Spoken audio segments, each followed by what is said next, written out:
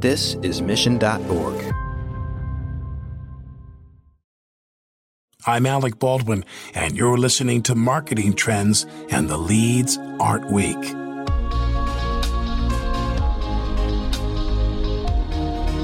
Hello and welcome to Marketing Trends. This is producer Ben Wilson. Today's episode features an interview with Varun Kohli, Head of Strategic Marketing, PMO, and Global Demand at Symantec. Varun has previously served as the CMO of SkyCure, Head of Product and Partner Marketing at Ignite, and Vice President of Product and Solution Marketing at HP Enterprise Security. He's also an advisor to and investor in a number of technology startups. On this episode, Varun talks about the power of marrying data and story, best practices for taking over as CMO, and more. Enjoy. Marketing Trends is brought to you by Salesforce Pardot, B2B marketing automation on the world's #1 CRM. Are you ready to take your B2B marketing to new heights? With Pardot, marketers can find and nurture leads, close more deals, and maximize ROI. Learn more by visiting pardot.com/podcast or click on the link in our show notes. Here is your host, Ian Faison. Welcome to Marketing Trends. I'm Ian Faison, Chief Content Officer here at Mission.org. And in studio, Varun, how's it going? Very well. Thank you. Thank you for having me here.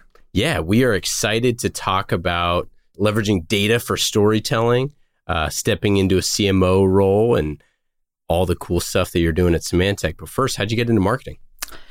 Very interesting story. I was born and raised in India. I went to school in IIT. I don't know if you've heard the name, Indian Institute of Technology. Got my engineering there, came here for master's in computer science again. And my wife till date makes fun of me. 6 years, you learned how to write code and wrote it for 1 year and switched to marketing. Yeah, that's right. And how did that happen? One of the companies I was working for got acquired. And as part of the deal, a lot of people who presented the solution left. So I started presenting the solution, engineer. So I was writing code, but I started presenting the solution. 9 out of 10 customers that I presented to bought the solution. So that's when a CMO approached me and said, why don't you do product marketing? And I said, how do you spell that? So I said, I'm going to do both product marketing and write code for 6 months because I have no idea if I'll be able to do it or not. He said, okay. And it has been 15 years and that 6 month has not ended yet. Well, I want to know how you pick the winners, or maybe you make the winners, because how many companies have you been at that have been acquired by companies like Cisco, Secure Computing, McAfee, Intel, HP, Micro Focus, and now most recently Symantec? Yeah, I don't know if I pick them or if that happens. A lot of my friends always say, let us know when you're going next so that we can buy the stock. That's what they say. But I worked at 8 companies and 7 of them have been acquired so far. So I think I got lucky in most of the cases. I mean, as the golf analogy goes, better to be lucky than good. Yeah. But clearly you have done some stuff in your career that is, really put you on a path to success. And one of those things that you've talked about in the past is this idea of leveraging data for storytelling. We talk a lot about storytelling on the pod. We talk a lot about data, but the combination of those two is kind of where the magic happens. How do you view and leverage data to create compelling stories at Symantec? Yeah, I think my belief is very simple. Don't have data without a story and don't have story without data. So we sold SkyCure to Symantec 2 years ago. And if I'll tell you an example of how we leveraged data to tell a story, this was a mobile security solution. All of us travel and we look for free public Wi-Fi networks. Have you ever connected to a free public Wi-Fi network? All the time. All the time, right? Everyone has. So what we did was we looked at all the public Wi-Fi networks around all the tourist destinations. Mm-hmm. So Travel Magazine came up with their list of top 50 destinations and we ranked them by their maliciousness. If you take your phone out in Times Square, this is how likely you are to get attacked by a malicious Wi-Fi as compared to San Francisco Golden Gate. Wow. And that was using data to tell a story. And it became very, very popular. It ended up, it took us all the way to Today's Show 2 years ago.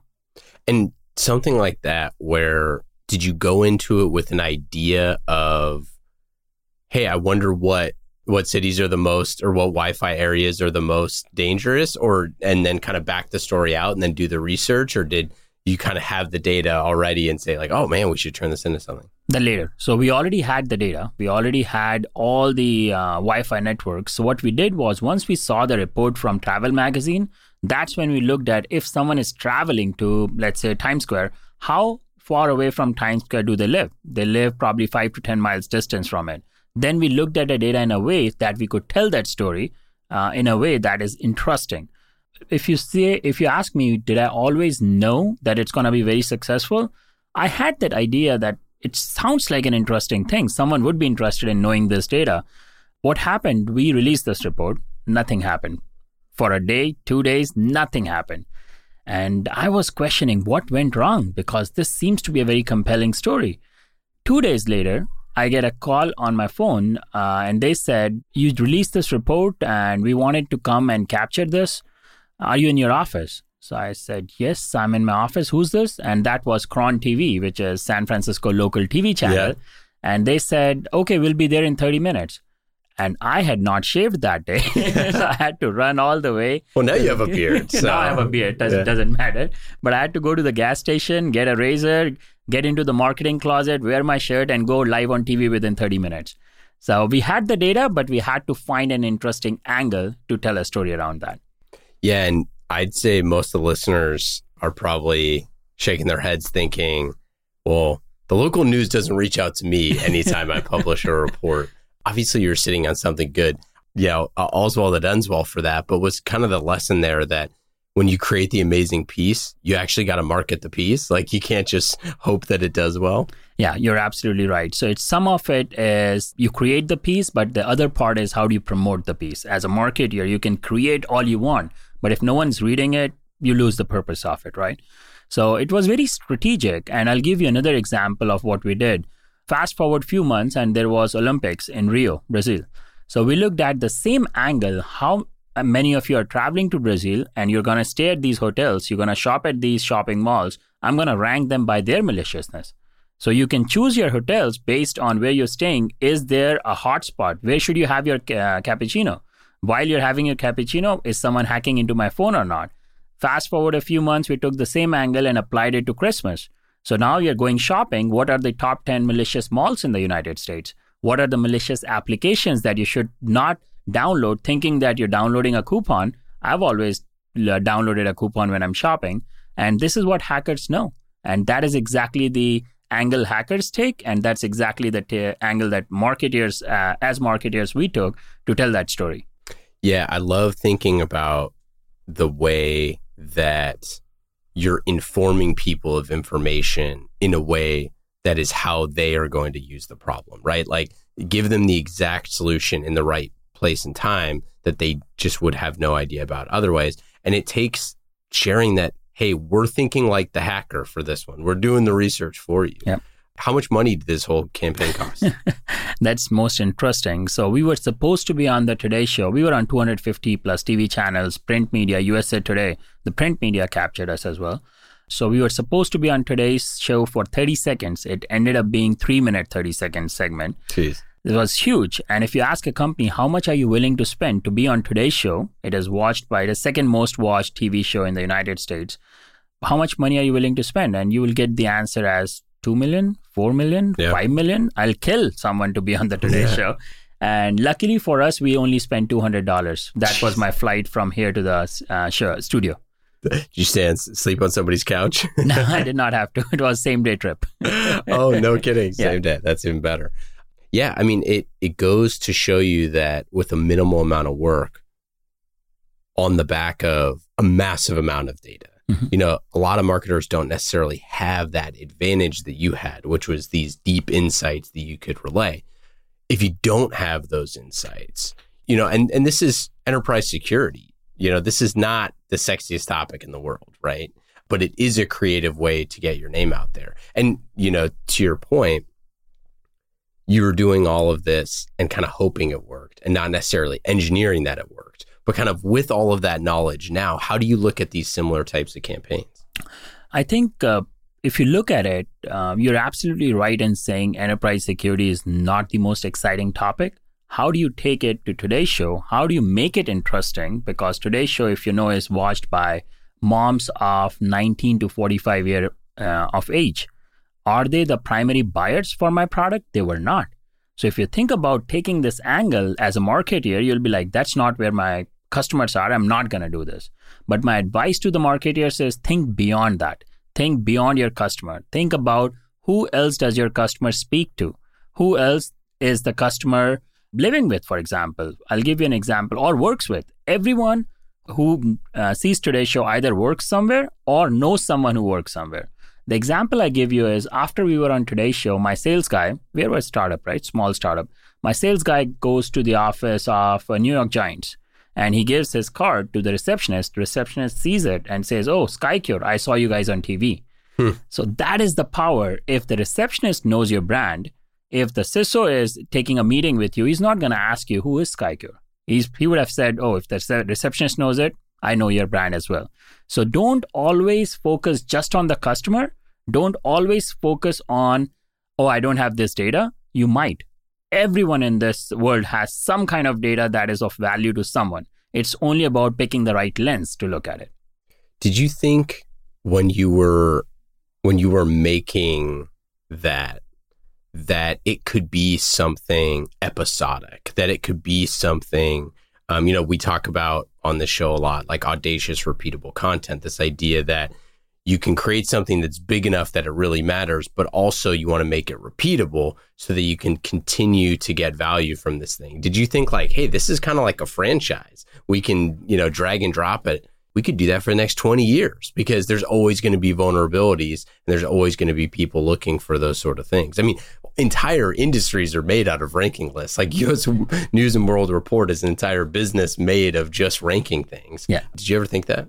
I think so. And it was very planned. As I said, we did it for Today's Show, then we did it for Olympics, then we did it for Christmas. And then once we found value in it, first few things you try, and if it clicks, that's when you think about repeating it. So after we found value in it, we created quarterly reports. We created monthly threat reports. So now people, every time there was a vulnerability, every time there was an attack, they actually picked up all the past reports and saw if there was a trend that showed that this attack is coming. So all of a sudden, you said people usually don't get approached by TV. But once you do these things make you credible. Mm-hmm. That's when reporters want your opinion because you are the one who has all the data. If a breach comes along, they'll pick up the phone and call your company. What is your thought about it? Which happened over and over and over again. Yeah, especially with the amount of hacks that have happened in the past 2 years. Right? Absolutely. So we got approached by CNBC after a couple of times. So we did not. They went to our website, looked up 1-800 number and called the 1-800 number. So it doesn't happen. We got lucky there, I should say.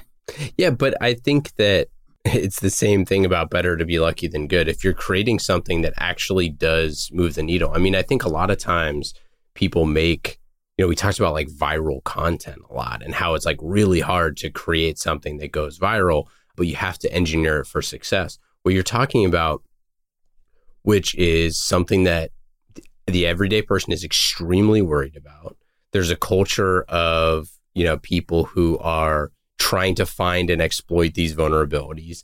And it's something that like we just all don't really know anything about cybersecurity. So, any type of education like that's simple, it's very binary in your mind. It's like, oh, if being on Wi-Fi at Times Square is a really, really bad idea, I'm just not going to do it because I saw it from, this piece of content from SkyCure. You're absolutely right. And that is why Today's Show also found value in it, which is why it became a 3-minute, 30-second instead of 30-second segment. And they went to Times Square and interviewed people. Have you connected to public Wi-Fi? Mm-hmm. What do you think about this? So this actually became much bigger than what we were hoping from this. And the other benefit of this that came along that I'll tell you, Ann, is within 4 hours of the show airing, we got more number of downloads than the year before, twice as many. And that is the only time when I actually, if you know, SkyCure was based in Israel. That was the only time my head of engineering called me at 5 a.m.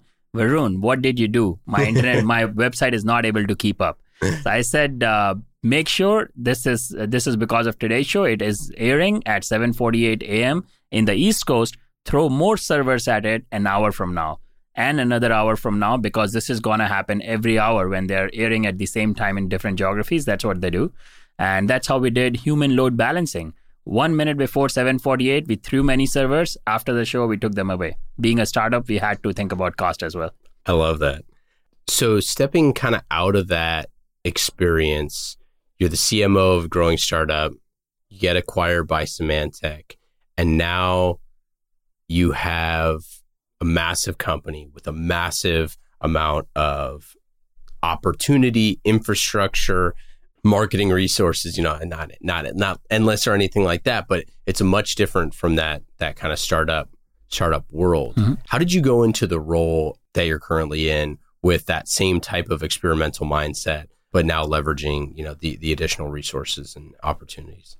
Yeah, but once you get acquired, one advice I'll have for the listeners is stick around and look for voids. Every time there is a merger of two companies, be it small and big or big and small, or of the two sizes, there will be voids created.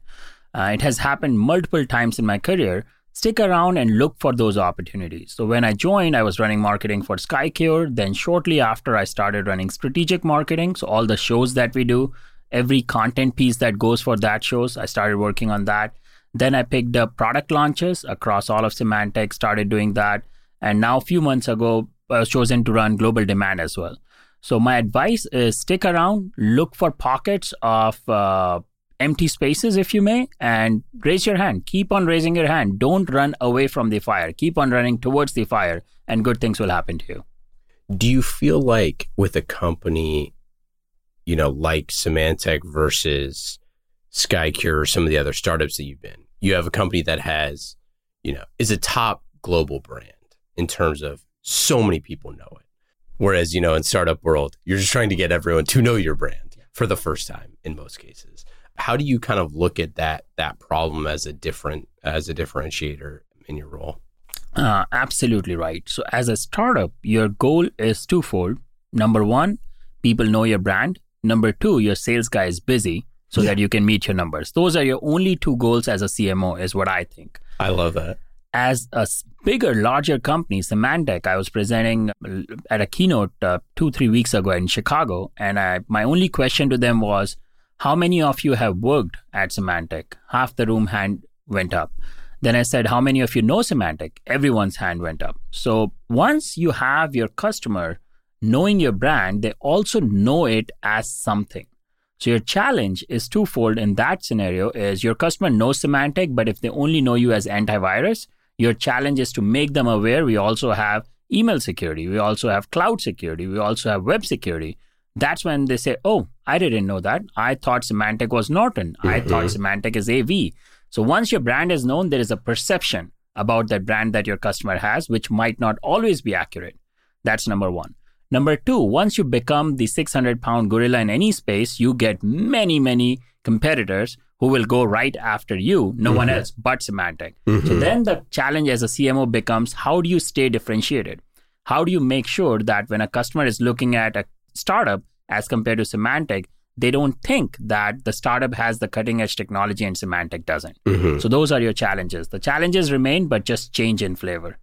And what do you do for that sort of stuff? Like how are you influencing those leaders to be able to make, those decisions and ultimately know the difference of the new things that you're working on, or if they, have never been a customer for the first time, like, hey, this is what we're about. This is the product suite. And you should take the sales meeting. Yeah. You should get to know us a little more. Yeah. I think storytelling comes back into picture.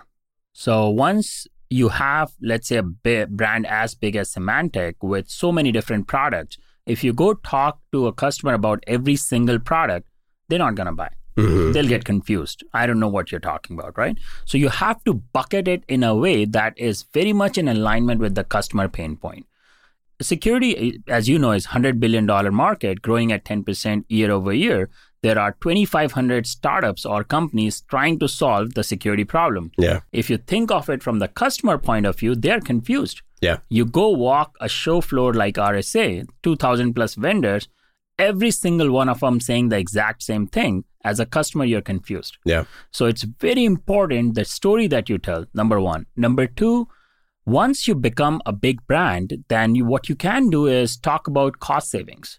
If you're going to go deploy 5 different products for these 5 different problems that you have, you will have to call 5 different support, 1-800 numbers. They would not work with each other because they're all competing with each other. But if you have a single vendor deployed at multiple locations, you can integrate them, bring the complexity down, bring the cost down. So your storytelling changes, but storytelling is still the most important thing that you do. That's a great point. We've talked about the bundling and unbundling as one of the great things. Yeah, there's those two things that at odds constantly, and that is where startups differentiate. What are some of the ways that you do that with your content, with your stories? So I think once you reach that stage, something that also becomes important is third-party validation. Mm-hmm. You can do whatever you want to do. You can say whatever you want to say, but if no one else is saying it, it only has so much weightage. Once an analyst puts its word on it, a stamp on it, then it has a different weightage. Yep. So if I go tell a customer, we play in only 5 different markets as Symantec, and we are a leader in all of them. They'll be like, okay, everyone says they're a leader. A startup who started yesterday, they say we are a leader in this space. So then you go to the analyst validation part and you say there are only 5 magic quadrants that Symantec plays in, and we are on the top right corner of every single one of them. You can't pull a magic quadrant and say, this is Symantec and you're not a leader in this magic quadrant. So the customer has the option of choosing best of breed or a suite option. But once they get an option to choose best of suite, that is when the sale becomes very easy. I love that. That's great. Best of suite. I haven't heard that before on the show. Look at you, man. Did you find that as you are looking at other opportunities within the ecosystem, this confusion that you're talking about, it's something obviously we as marketers, we've all seen the MarTech stack slide and all that stuff. I think every C-level executive at this point who buys technology is definitely confused. They have, you could spend your whole career just taking sales meetings at this point. How do you eliminate that confusion and kind of streamline the process? How do you focus on, whatever it is, customer journey or customer success, or those points where, you can fight and win, and those differentiation qualities like best of suite or those things to say, hey, we got your back. Don't worry. We're the one for you. I think the other thing that helps in such scenarios is, in addition to the analyst word, a customer's word as well. So do not think of your customers as just someone who's going to write you a check, but take them beyond in that customer journey. Mm-hmm. So they became a lead, then they became an SQL, then they became SAL, sales accepted lead, then an opportunity, and then they close and become a customer. Most marketers forget about them then and there. Yeah. Do not go to them a year from then for renewal. Go to them sooner to check on things, to make sure they are using the thing that they purchased and it is behaving in the way that we promised them. If that is the case, if you're providing value to the customer, they'll be the number one salesperson that you have. Instead of you talking at a show, have a customer talk at that show. No one can do a better sale of your product than your customer. And most of the revenue of your existing company comes from your customers. The easiest sale that you can ever do is to your customer. So your customer should be the center of everything, and that's when your marketing becomes easy. Do you have any best practices on telling customer stories that you've seen in your career? I think best practices around customer stories should be backed by data. So the story that I usually ask customers is, what were the problems that you were facing? What was the situation? And I like calling this framework SIPAB. I don't know if you have heard of this framework or not. So S is situation. What is the situation that you were in? What were the challenges, C for challenges, that were causing because of the situation? What was the impact that was in your business? What is the product that you purchased, Symantec product, for example? What were the actions that you took after purchasing that product? And what were the benefits that you realized? And once you have this picture, then there'll be a lot of customers in the room who can relate with that story. And the benefit part of it is very, very important. If they are actually facing those problems and that's a high priority for that year, you have a very easy sale to do. Yeah, and I think being able to dig in on those things, because, people buy for all sorts of different reasons. And when you can share not just like the business benefits, but the personal benefits of how that person, got a promotion because of this, or got extra time, spent less time at work and got a few extra date nights in every month or whatever it is. Like those are all the reasons that if you can really be the investigator and the sleuth and find those things from your customers, those are those anecdotal stories that really make a difference. Absolutely agree. And I'll give you an example. For example, the largest healthcare company was a customer of my previous company, SkyCure. They purchased it to secure their employee mobile devices, right? Now, based on that, they also had a threat map that came with the product that shows all the locations that are risky. So when they were planning their executive offsite, they actually looked at locations. They looked at cafes around those locations to see if there was malicious cafe around the location or not. Oh, that's great. We never created the product for that reason. We were not ranking cafes in United States that you can have your offsite at this location and not at that location. But customers will find these interesting use cases of your products, like you said, that you would not have imagined in your wildest dreams. So talk to your customers, ask them about how they're using the product, and the stories will surface automatically. That's a great story because the unseen challenge that you were talking about, which we'll add that in the show notes of, was it SCAB or what? SciPab is, I could see the billboard ad. It's like, imagine being hacked on your company offsite, right? Like that sort of imagery is so powerful. Like, could you imagine how freaking stupid you would feel if, your CEO got hacked when you're sitting at the cafe in in the middle of Napa Valley or something like that, right? Like, but that's a really crystal clear value prop that your customer might not know that other people use the customer are using. That's one of those things that I think it doubles for prospects and for customers, because those new use cases of like, hey, did you know some of our customers are using the product for this? Like, that's some of the best, fodder for renewals that you can get. Yeah, absolutely. Absolutely. What's your favorite campaign that you've ever done other than the amazing USA Today one? All right. You put me in a tough spot by saying other than USA Today. Yeah. The other one I think we did was back in the days for a security company as well. We ran a campaign called Domain Health Check. Ooh. And that campaign was everyone should go visit a doctor every now and then, annual visits. When was it last that you took your domain to a doctor? I love that. So that's the approach we took. And we had a huge repository of intelligence. Without you being a customer, you just go put in your domain name and I'll tell you if there are any email spam associated with your domain. Are there any bad websites associated with your domain? So I'll give you a lot of intelligence even before you became a customer. So that was a campaign we ran, and very cool graphics, very cool other campaign sub-campaigns associated with it. And that resulted in, I think, $2 million in quarterly pipeline without doing anything. Wow. How'd you promote it? Did you buy ads, all that stuff? Digital ads. So on any places that people are reading about domains, spam, antivirus, network security. So we used to do digital ads on those places. What about a campaign that was maybe one of your least successful campaigns or best learning experiences? Wow. You're making me say some controversial things that I was not planning on saying. It's great stuff, though. I mean, you've got it all.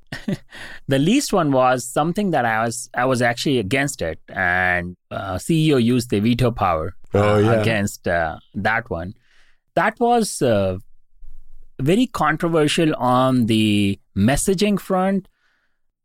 I don't know. I should say no, but that's a good example. I mean, you don't have to go into the details of it, but I think it's a good thing of positioning when your CEO is adamant about one thing, and you as the CMO are like, "Hey, we're not taking bets here, but we're going to learn from it." Yeah. So this campaign, I was not supportive of right from the very beginning, and the CEO said, "Varun, are you offended?" I said, I personally am not offended, but it's very offensive. And I'm sure a lot of customers would be offended.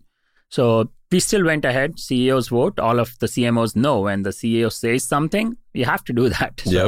So we went with that, and everyone who was visiting the website homepage on that day was shown that video, campaign video. If you're a returning visitor or a new one, doesn't matter, they were seeing this video.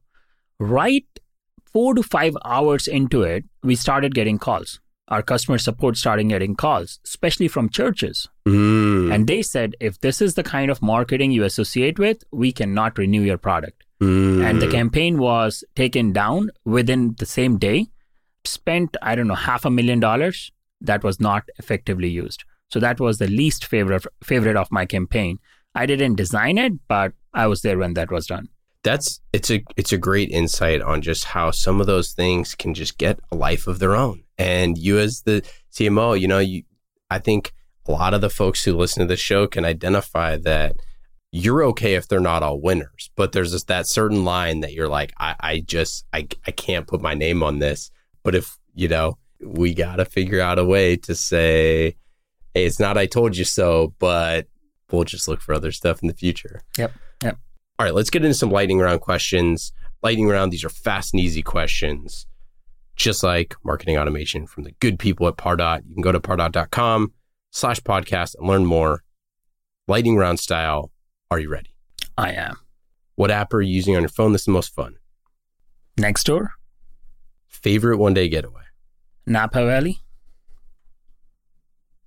Any ad campaign that you've seen recently that you're envious of? HubSpot does a great job. Favorite book or podcast you've read or listened to recently? 3 of them, I'll say. One is Hard Things About the Hard Things. So good. And recent, very good.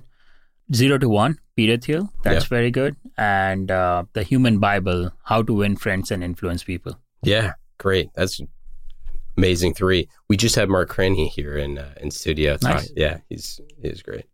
What thing are you most excited about for future marketing? I think future marketing, you have to see what your customers are doing. Where are they doing it and how are they doing it? So I believe innovation now, I know it's not the lightning round answer, but I'll still say it. Innovation earlier was cheaper, faster, better. And now people want lazier options. They don't want to do things. They don't want to go watch movies. Netflix is born. They don't want to drive their car. Uber is born. They don't want to go shopping. Amazon is born. Now they don't want to type. They want to talk. And that would be very interesting a few years from now when marketers are supposed to show ads when people are actually not searching. They're actually talking to the technology. How do you market to them? So that would be very interesting to us. I love that. That's a great insight. What's your best advice for a first-time CMO? Don't get fired, because first CMO almost always gets fired. I love that. Final question. What question do you never get asked that I didn't ask you today that you wish you were asked more often? What was the golden ratio of your marketing programs when you were the CMO? Oh, I'm so in on that. What was your golden ratio? So golden ratio, if you know, most of the marketers do. If it is 3, if you put $1 in, $3 back in pipe, that's the golden ratio of 3. That's not good. If the golden ratio is 5, that's okay. 7 is good. Excellent is 10. My last company, we were at 14.65. Jeez, how'd you get that? Some of the things we did was very good. Some of the things were not good. And it's all about constantly measuring and replacing the last 2 with new ideas. So keep the 80-20 rule. 80% keep same, 20% keep replacing the bottom performers. I love that. And I'll add that your USA Today campaign, that is the perfect example of something that when you build virality into your campaign, which you can do with content, then you can get all the results back, right? Absolutely. And if you're just always buying ads or doing stuff that only has a limited return, there's no room for virality. Absolutely right. You nailed it. The golden ratio master, Varun, this has been absolutely awesome having you in studio. Pleasure. We got to bring you back because there's just a lot of awesome insights that we didn't even get to scratch the surface with. Pleasure to come back, and thank you for having me here.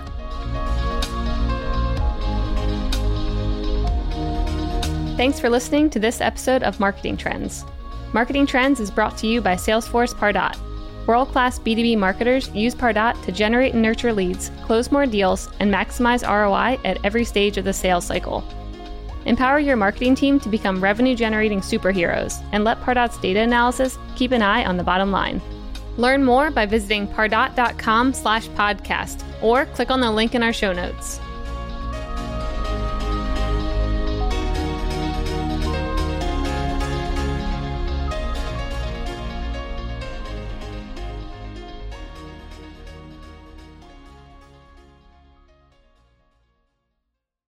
You have 8 seconds to make a connection or risk a click away onto the next topic. The difference lies in your ability to deliver relevant experiences to your audience across devices and across channels. But delivering on a really great experience is impossible without the right people and the right technology. You've got the right people, but your technology choices will make or break someone's experience with your brand. At the center of gravity of your digital experience, Brightspot Content Management System can deliver relevant content, personalized experiences, and cross-channel synergies to create unforgettable brand experiences, so you can be a bright spot in someone's day. Head over to brightspot.com/marketing trends to find out right now. From global crisis to hunger relief efforts, the messages you deliver save lives, inform important decision-making, and help keep communities safe and sound. The speed and scale of your content needs to be delivered faster and on a much larger scale. Brightspot Content Management System has supported some of the world's largest brands to communicate on a global scale. From Johnson & Johnson sharing critical information with their customers to helping Whole Foods tell their brand story to a global audience. Brightspot is designed to handle rapid iteration and personalized messages to those you care about most. Learn more at brightspot.com/marketing trends.